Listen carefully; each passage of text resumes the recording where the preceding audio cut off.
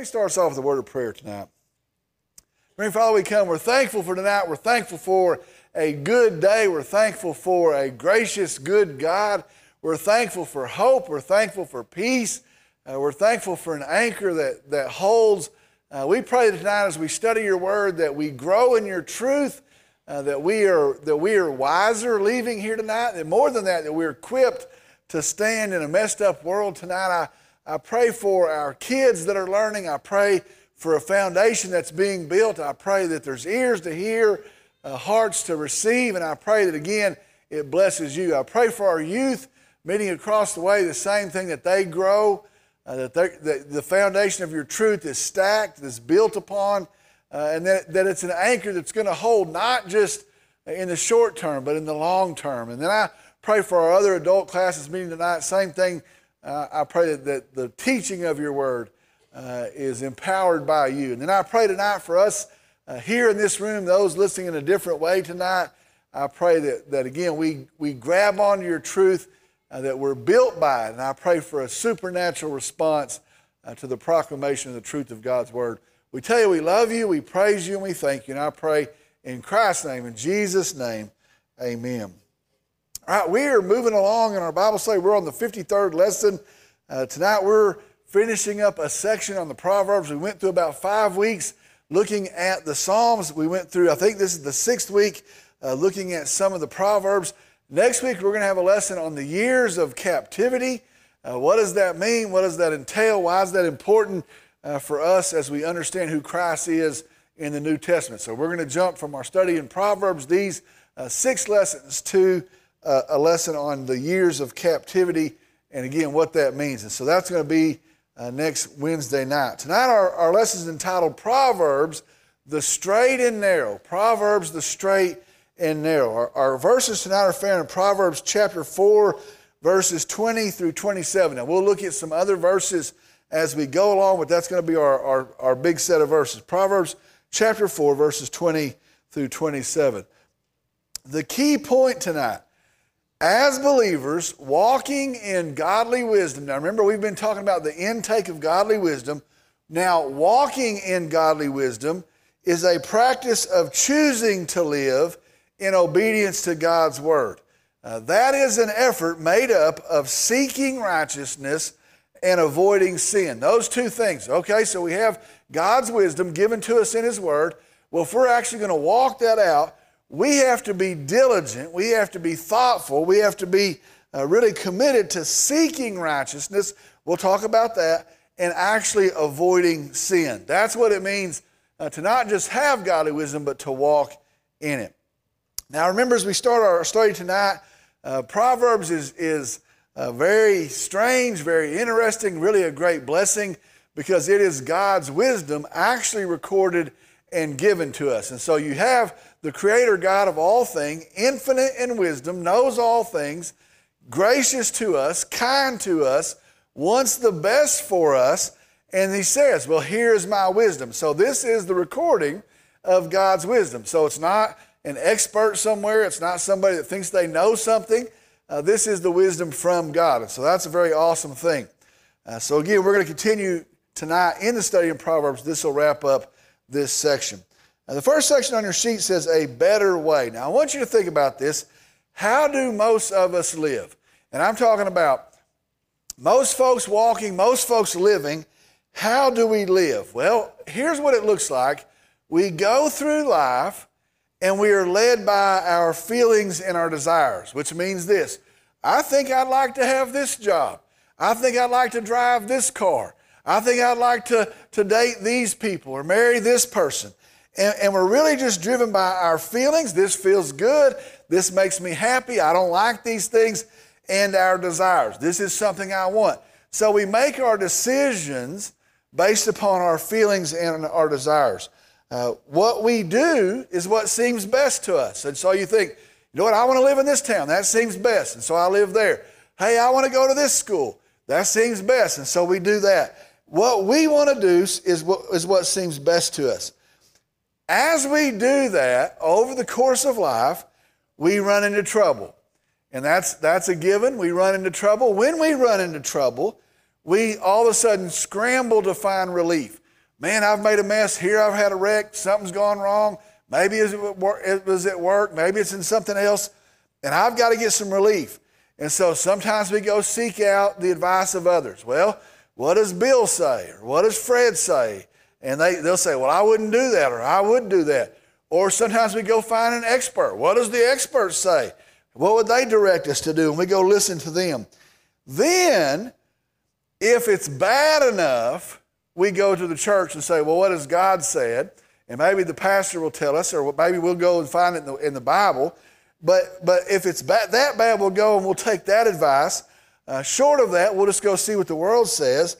And our goal is that we just get back to normal. Just let me get back to normal. If we can get back to normal, that's my goal. And then once it seems that problem is over, we pick up the pieces that are left, and they're usually all messed up and banged up and got bullet holes in them. And we try to put things back together, and we try to go on back to life. Now, that's the pattern of most people. What I want to do, I do. What seems right to me is how I'm going to prioritize my life. When I get into trouble, I'll try to get out of it. If it's serious trouble, I'll see what God says about that.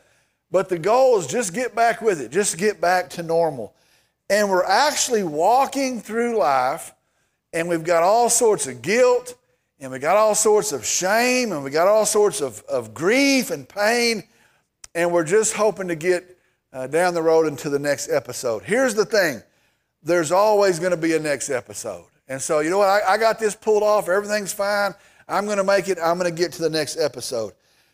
I don't know how you describe that. That's kind of really just go as you go, or maybe just living trouble to trouble. Maybe it's living by trial and error, except it doesn't seem that we learn. We make the same mistake over and over. Well, here's the point to our study tonight. There is a better way to live. We were talking this afternoon. I hope our kids hear there's a better way to live. I hope our youth hear there is a better way to live. God gives us His wisdom through His Word. His Word tells us how to avoid sin and how to walk in righteousness.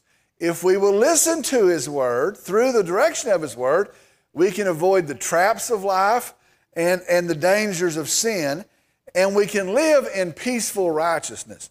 There was a day that sounded like a goofy word, or that sounded like a religious word, but now that I'm a little bit older, I think, you know what, to be at peace just sounds good. To go to bed and sleep at night, to not to have crazy stuff all the time, that sounds like a pretty good thing. Well, what about this and big houses and all this stuff? You know what, there's a whole lot of folks that would just like to have peace. Well, God in His Word tells us there is a way to find peace, to live at peace, and He tells us that in His Word.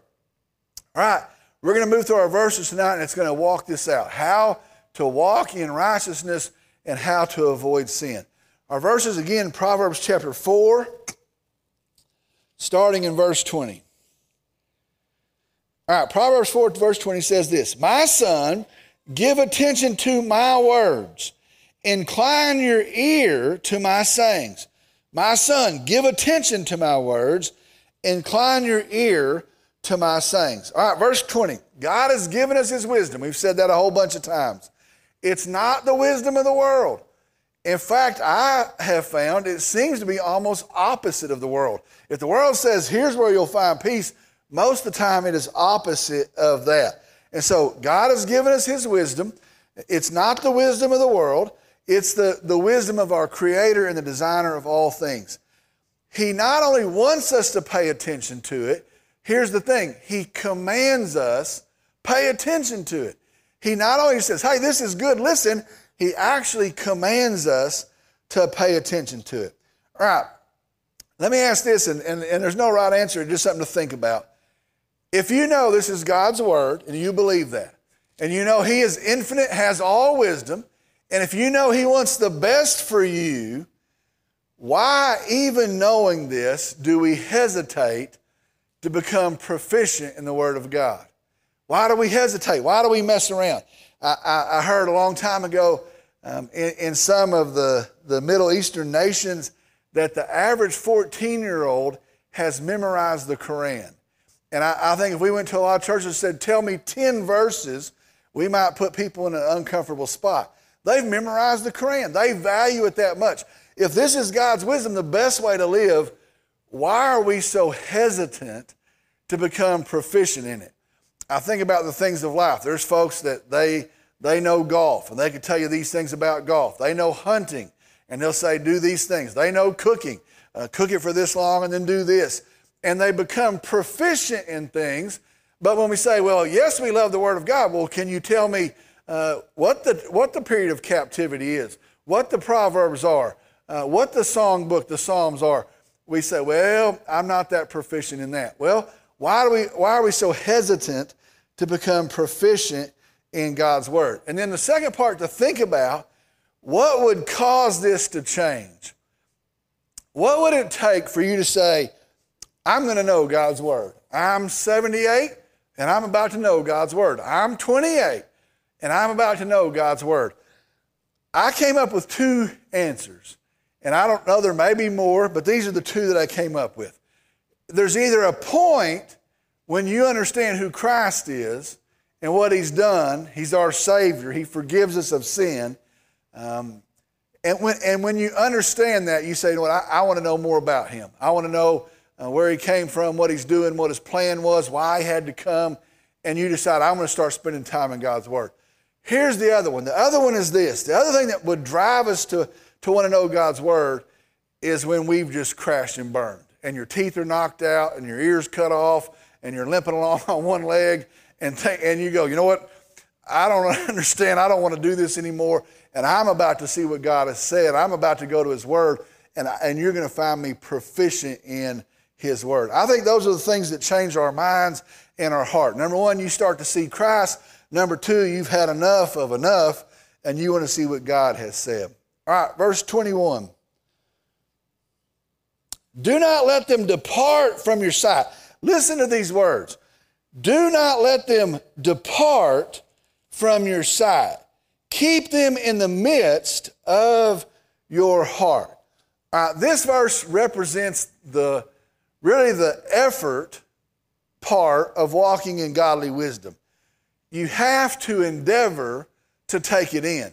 It doesn't just happen. Some folks, well, I got saved when church, got baptized, but I never know why my life didn't change that much. Never knew what God was saying.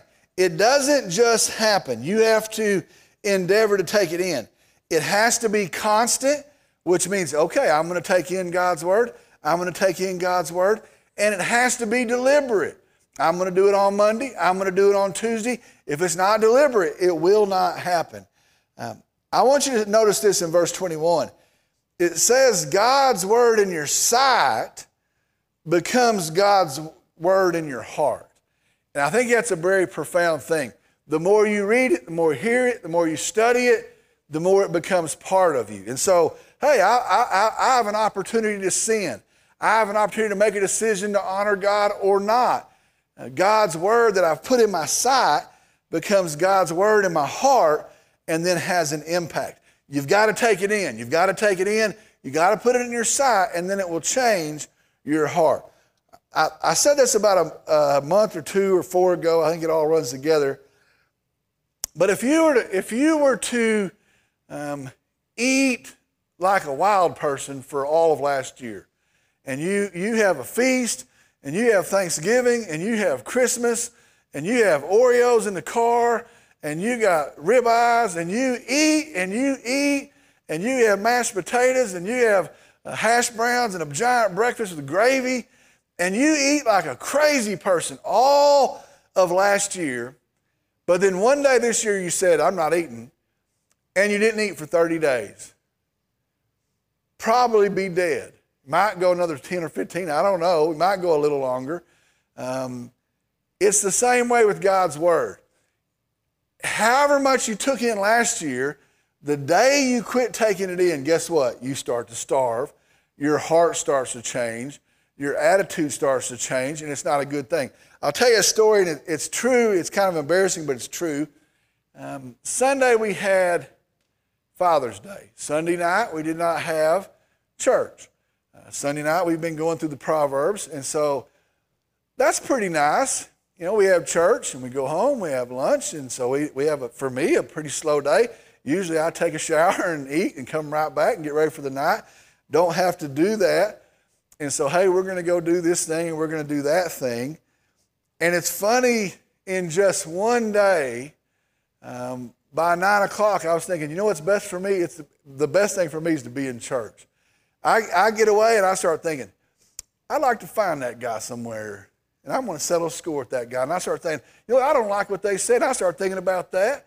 And then I start thinking about, well, nobody comes to church on Sunday night anyway, and what the heck's wrong with them? And I don't know what you have to do, put a bomb in their house? I don't get how you're going to. And I start worried about that, and I start thinking, and it just starts, and I go to bed, and I'm mad, and I'm foul, and upset, and I think, you know what the best thing for me is to go to church and hear God's word and let it make a difference in my life. And I'm the preacher. I'm the daggone preacher, and I just missed one Sunday night. The second you quit putting it in, you start to come undone. And I don't care who you are. I don't care if you're Billy Graham Jr. The second you stop putting it in, the world starts taking back over, and those old things start to come back out. How can we daily, frequently be involved in the intake of God's word? This is probably the greatest question of your Christian walk. How do you daily, frequently be involved in the hearing of God's word? Be in church, be in a Bible study, get a Bible, read your Bible. If it's in the morning, read your Bible. If it's at lunch, you know, I've told the story a million times. When I worked in the oil field, I bought a Bible, and at certain times I read the Old Testament, then I read the New Testament, then I read a chapter in Psalms and a chapter in Proverbs. You've got to say, okay, I'm not doing so well on my own. I want to take in the Word of God. Frequently, daily committed to God's Word. Verse 22. For they are life to those who find them, and health to all their body. All right, verse 22, and it's getting very repetitive by now, and I've said it a million times on Sunday nights, and I've said it a bunch on Wednesday nights. God's way is the best way to live. It's the best way to have a marriage. It's the best way to handle your finances. It's the best way to treat your neighbor. It's the best way to be an employer or an employee. Best way to operate a church. God's way is actually the best way to live. Here's what I'm trying to say. We do not have to live by trial and error. We do not have to crash into every wall to figure out, I don't want to hit that wall anymore. We do not have to make mistakes to learn from them. And that's what I think we think. I've got to make all the mistakes, and maybe I'll learn from them. We do not have to do that. Let me read some verses. Proverbs 4, 14 and 15. Do not enter the path of the wicked, and do not proceed in the way of evil men. Avoid it. Do not pass by it. Turn away from it and pass on. Proverbs 14, 16.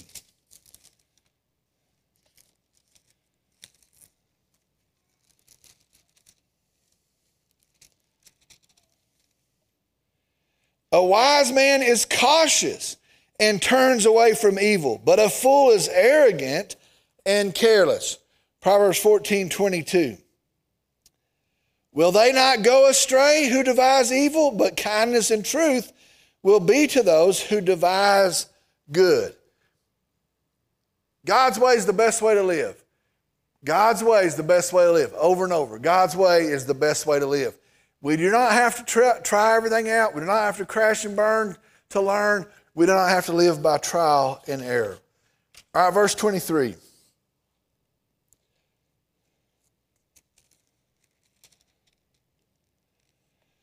Watch over your heart with all diligence, for from it flow the springs of life. Watch over your heart with all diligence, for from it flow the springs of life. It is very true, very easy to see. The things of life flow out of our heart. Now, what I mean by that is what you love, where you spend your time, what your attitude is, what your actions are, what your priorities are all set by the things that you love. If you love this thing, that's going to shape your priority. That's going to be how you spend your time. And so the love of your heart influences the actions and the attitudes, the priorities of your life. Our hearts can be given to God, or they can be overcome by our flesh, the things we want to do, and the desires of the world. So we see that. What your heart is what your life's going to look like. What you prioritize in your heart is going to show up in the actions of your life. But how do you guard your heart? So it says what's in your heart's going to come out. How do you guard your heart? Now let me go slow through this. It's not hard, but I don't know why we fight against it. What shapes our hearts are the things that have influence over our hearts. Very simply, what we allow to influence our hearts is going to show up, or have any influence in our heart is going to show up in the attitude of our heart. They say what you are, what you eat. Well, in the same way, what you take in, what you allow in, what you allow to have an influence is going to impact your heart. So the question is, what are you allowing to shape your heart? Who is helping shape your heart? Is it the culture? Is it the people you run with? Is it the desires of your flesh? Do you allow your heart to be shaped by the sinful things around us? The verse says this too, diligently protect your heart. I think we're very flippant. We're very easy. I want to protect my heart, and when I need to, I will. I think that's kind of what we think. You have to be diligent. You got to be dedicated to it. That means you got to be careful, you got to be consistent, and you got to be vigilant in the process. I do not know why we are so careless in what we allow to influence us. And I don't care what we think. I can take it. I can see that and not be impacted. I can go those places with those people and it won't impact me. I won't be like that. I can listen to that all day long and it's not going to matter to me. Well, it's not that big of a deal. Well, I know that's just on TV. Well, I can't do all these things right all the time. And we have all these excuses instead of being careful to guard what comes in and shapes our heart. All right, verse 24. Put away from you a deceitful mouth and put devious speech far from you. Put away from you a deceitful mouth and put devious speech far from you. All right, verse 24, here's the process. We're going to walk in godly wisdom. It's telling us how. We have more instruction in verse 24. Now, I think I have misunderstood this verse probably for a long time. This week I read it about 20 times and I think, okay, now I understand that verse. I kind of have always thought that we shouldn't have a devious mouth, devious speech. I shouldn't have deceptive speech. So put a deceptive mouth far from me. I don't want to be a liar. I don't want to be a gossip. And I kind of read that, so put a devious mouth far from you. Okay, don't be that person. That's not what it's talking about. It is saying that we should avoid the deceptive mouth, the devious speaker. And so here's a person that's going to lie, gossip, speak things that are dishonoring to God. Don't take that in. Don't listen to it. Whatever format that is, get away from it. We must be careful to take in truth alone. God's word is truth. He tells us that, John chapter 17. He tells us whatever is pure, whatever is holy, whatever is good. We have to be careful that what we're taking in is truth. Blesses God, honors God. We have to be deliberate in that. All right, let me tell you some places that we take in non-truth. And here's just some that I thought of, and there's probably more than this. How do we get non-truth into our hearts, into our ears? TV and entertainment. I thought about this. This has to be the biggest way now. And that could be videos, it could be YouTube, it could be on your phone. But TV and entertainment. Here's a crazy thing. And I've thought about this the last few years. Go on Facebook, go some places, and someone will say, I was thinking about this movie for my 11-year-old. Is this a good movie? I was thinking about this movie for my 14-year-old. Is this a good movie? And folks from churches will say, well, there's only 3 F words and 2 GDs and only 4 sex scenes. And they'll say, well, that's good for the 11-year-olds then. we actually rate movies by how many cuss words. I don't know what the limit is, but evidently there's a limit to it. Now, 7 of them's fine, but 9, that's just not going to work in my house. As for me and my house, we follow the Lord. And so, how many sex scenes? How many homosexual sex scenes? How many underage sex scenes? And we actually rate movies that way. And we go, well, that's how we rate it for kids. Why is it any different for a believer? You know what I don't need to hear? 7 F words. You know what I don't need to hear? 3 GDs. You know what I don't need to hear? 7 whatever lewd sex acts. See? That's insane. Does that honor God? Is that going to build how I think up? TV, entertainment, media, associations, and friends. And I'll just tell you, you can get with a bunch of folks and your language will change. Your attitude will change. Your responses will change. We take in a lot of nonsense going, well, I've been buddies with him since whatever, and we have to shut that off. False teachers in our world, teaching garbage, teaching nonsense, not teaching the Bible.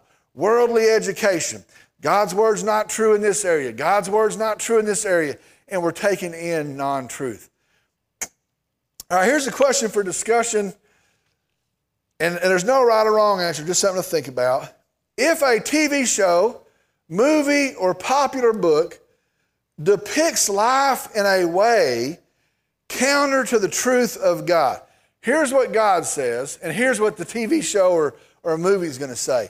How should we respond to it? How should we respond to it? Now, here's some options. I'm not asking you to pick one tonight.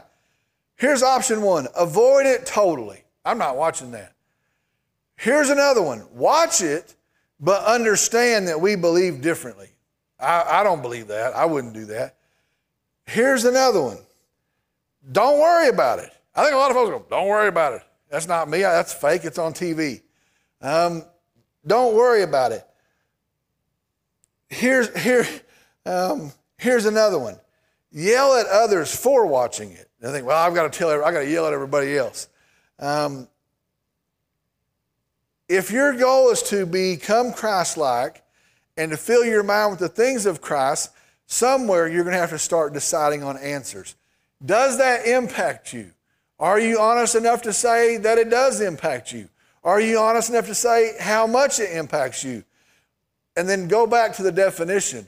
And what would it be to diligently protect your heart? What would it be to actually protect your heart? All right, verse 25. Let your eyes look directly ahead and let your gaze be fixed straight in front of you. Let your eyes look directly ahead and let your gaze be fixed straight in front of you. All right, verse 25 goes, it seems like it just gets harder every step, but verse 25 gets more dogged, determined in the effort to avoid sin and walk in righteousness. Here's what it says.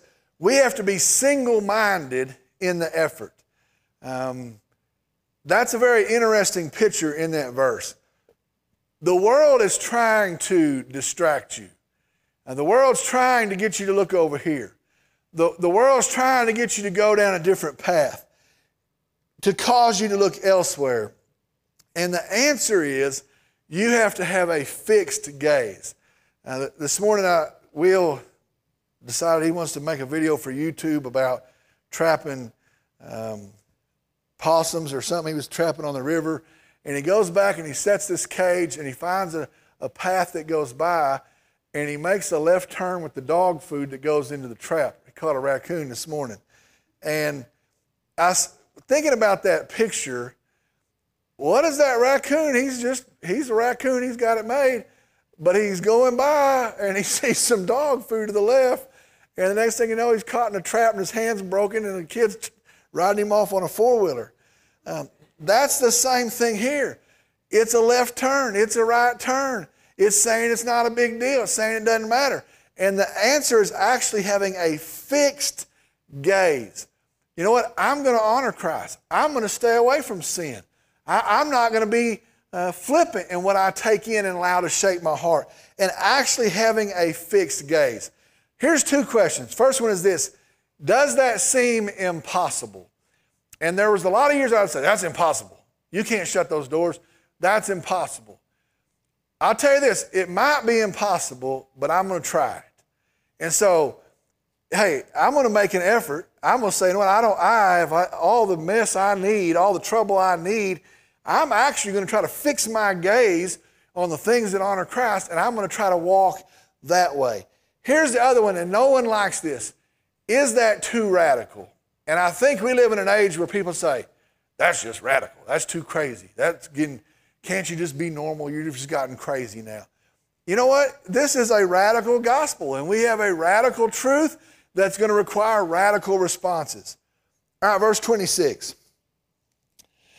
Watch the path of your feet, and all your ways will be established. Watch the path of your feet. Here's what verse 26 says. Watch where you're going. Watch where you're going. Now, this isn't just out for a walk. Where are you going in your life? What is your goal in your life? Is it just to get to the end? Is it just, hey, I put my faith in Christ one time, went to heaven? Is it to, hey, I made it and we kept the bills paid until we died? Is it to get your kids raised and then move on to a different part of life? What is the goal of your life? Well, as believers, our goal should be to honor Christ, to imitate Christ, and to walk in the obedience to Christ. You're going to have to know where you're going and what the goal is, and then you're actually going to have to watch that.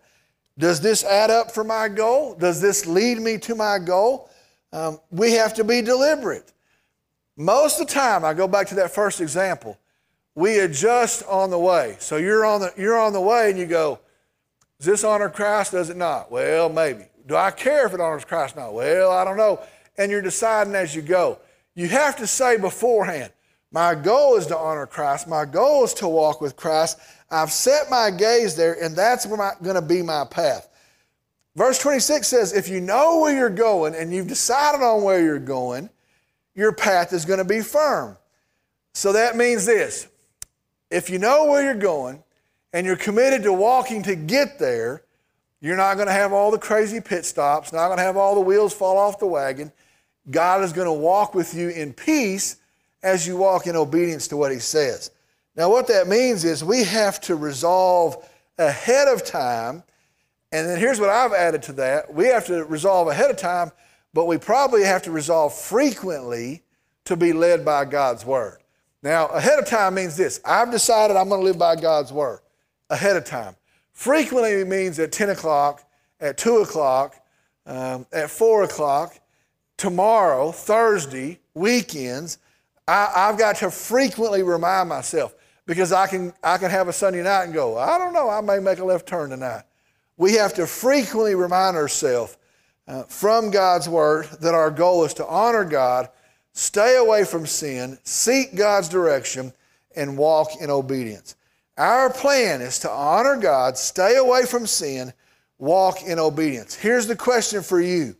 Is your path predetermined, or are you just skipping through life and seeing how it turns out? Do you know where you are going? Do you know where you are going? All right, verse 27, last verse.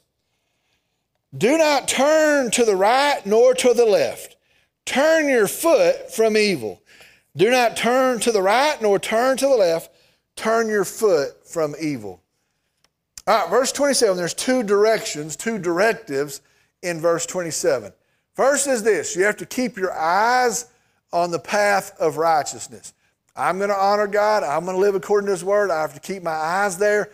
I've got to stay in His Word. I've got to be in church and hear His Word. I've got to keep my eyes there. And that's a constant thing. That is a committed thing that you have to do. The second is this. We have to flee from evil. Turn your foot from it. We have to flee from evil. It actually translates literally turn and escape from evil. Remember, it was exactly this time last year that we had the ladies' event, and the ladies talked about their testimonies here. And remember, Shirley Watts said something very profound about a pit. And she said there's a pit, and in the pit is death and destruction and trouble, and sin is what leads us to the pit. And she said for a lot of life we think, I want to get as close to the pit as I can. and maybe a little bit closer to the pit, and it didn't cave off yet, and it might be fun to be a little bit closer to the pit. But she said the pit always caves off and you end up in the pit. Why not get away from the pit? If 3 feet's better, 6 feet's better than that. That's what this is saying. Don't try to tempt yourself with sin. Don't try to see how strong you are. You're not that strong. Don't try to see, well, my heart's better, it can take it. Don't tempt yourself. Flee from sin. Don't need to hear it. Don't need to see it. Don't need to be around it. Don't need to be around others that are encouraging it. Flee from sin. Here's what I figured out, and it's absolutely ridiculous. For some reason, we want it both ways, which means this. I want to follow Christ, and I want everybody to see me come in here and go out of here, but I also want to go to those movies, hear these songs, go to these places, participate in these events, and I want the two things to be fine. And I don't know what is attractive about entertaining sin. When you see divorces, when you see broken homes, when you see guilt and shame, when you see train wrecks, when you see pain, there's nothing attractive about it. Why don't we just say, this is not going to end well. There's nothing attractive about it, and get away from it. Keep a distance from it. Here's a question. Are you ever immune to falling to sin? And I go, you're dumb if you think that you are. Paul says, watch yourself lest you yourself should fall. I don't care how long you've been in church. Don't care how many verses you know. Don't care how many God-honoring decisions you've made.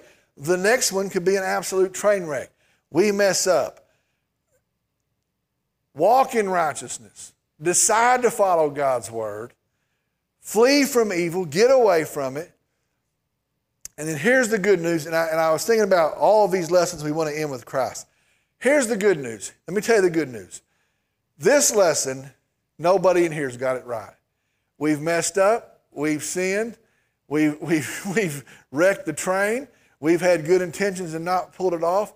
And for that, we have a Savior that forgives us, restores us, renews us, and puts us back on the right path. You know what we do? Hey, we draw a line, we turn, and we go back with Christ. He forgives, He renews, He restores. I hear this, and I think, if you hear this wrong, you think, wow, that's a tough message. No, God has the best thing for you. He has the best thing for your home, for your marriage, for your kids, for your business, for your sleep. He has the best thing for you. When you mess it up, He'll forgive you, but if you'll turn and walk with Him, He will bless it. Glad you're here tonight. I'm going to ask if you'll stand. I'll lead us in a word of prayer, and we'll be dismissed. Glad y'all are here.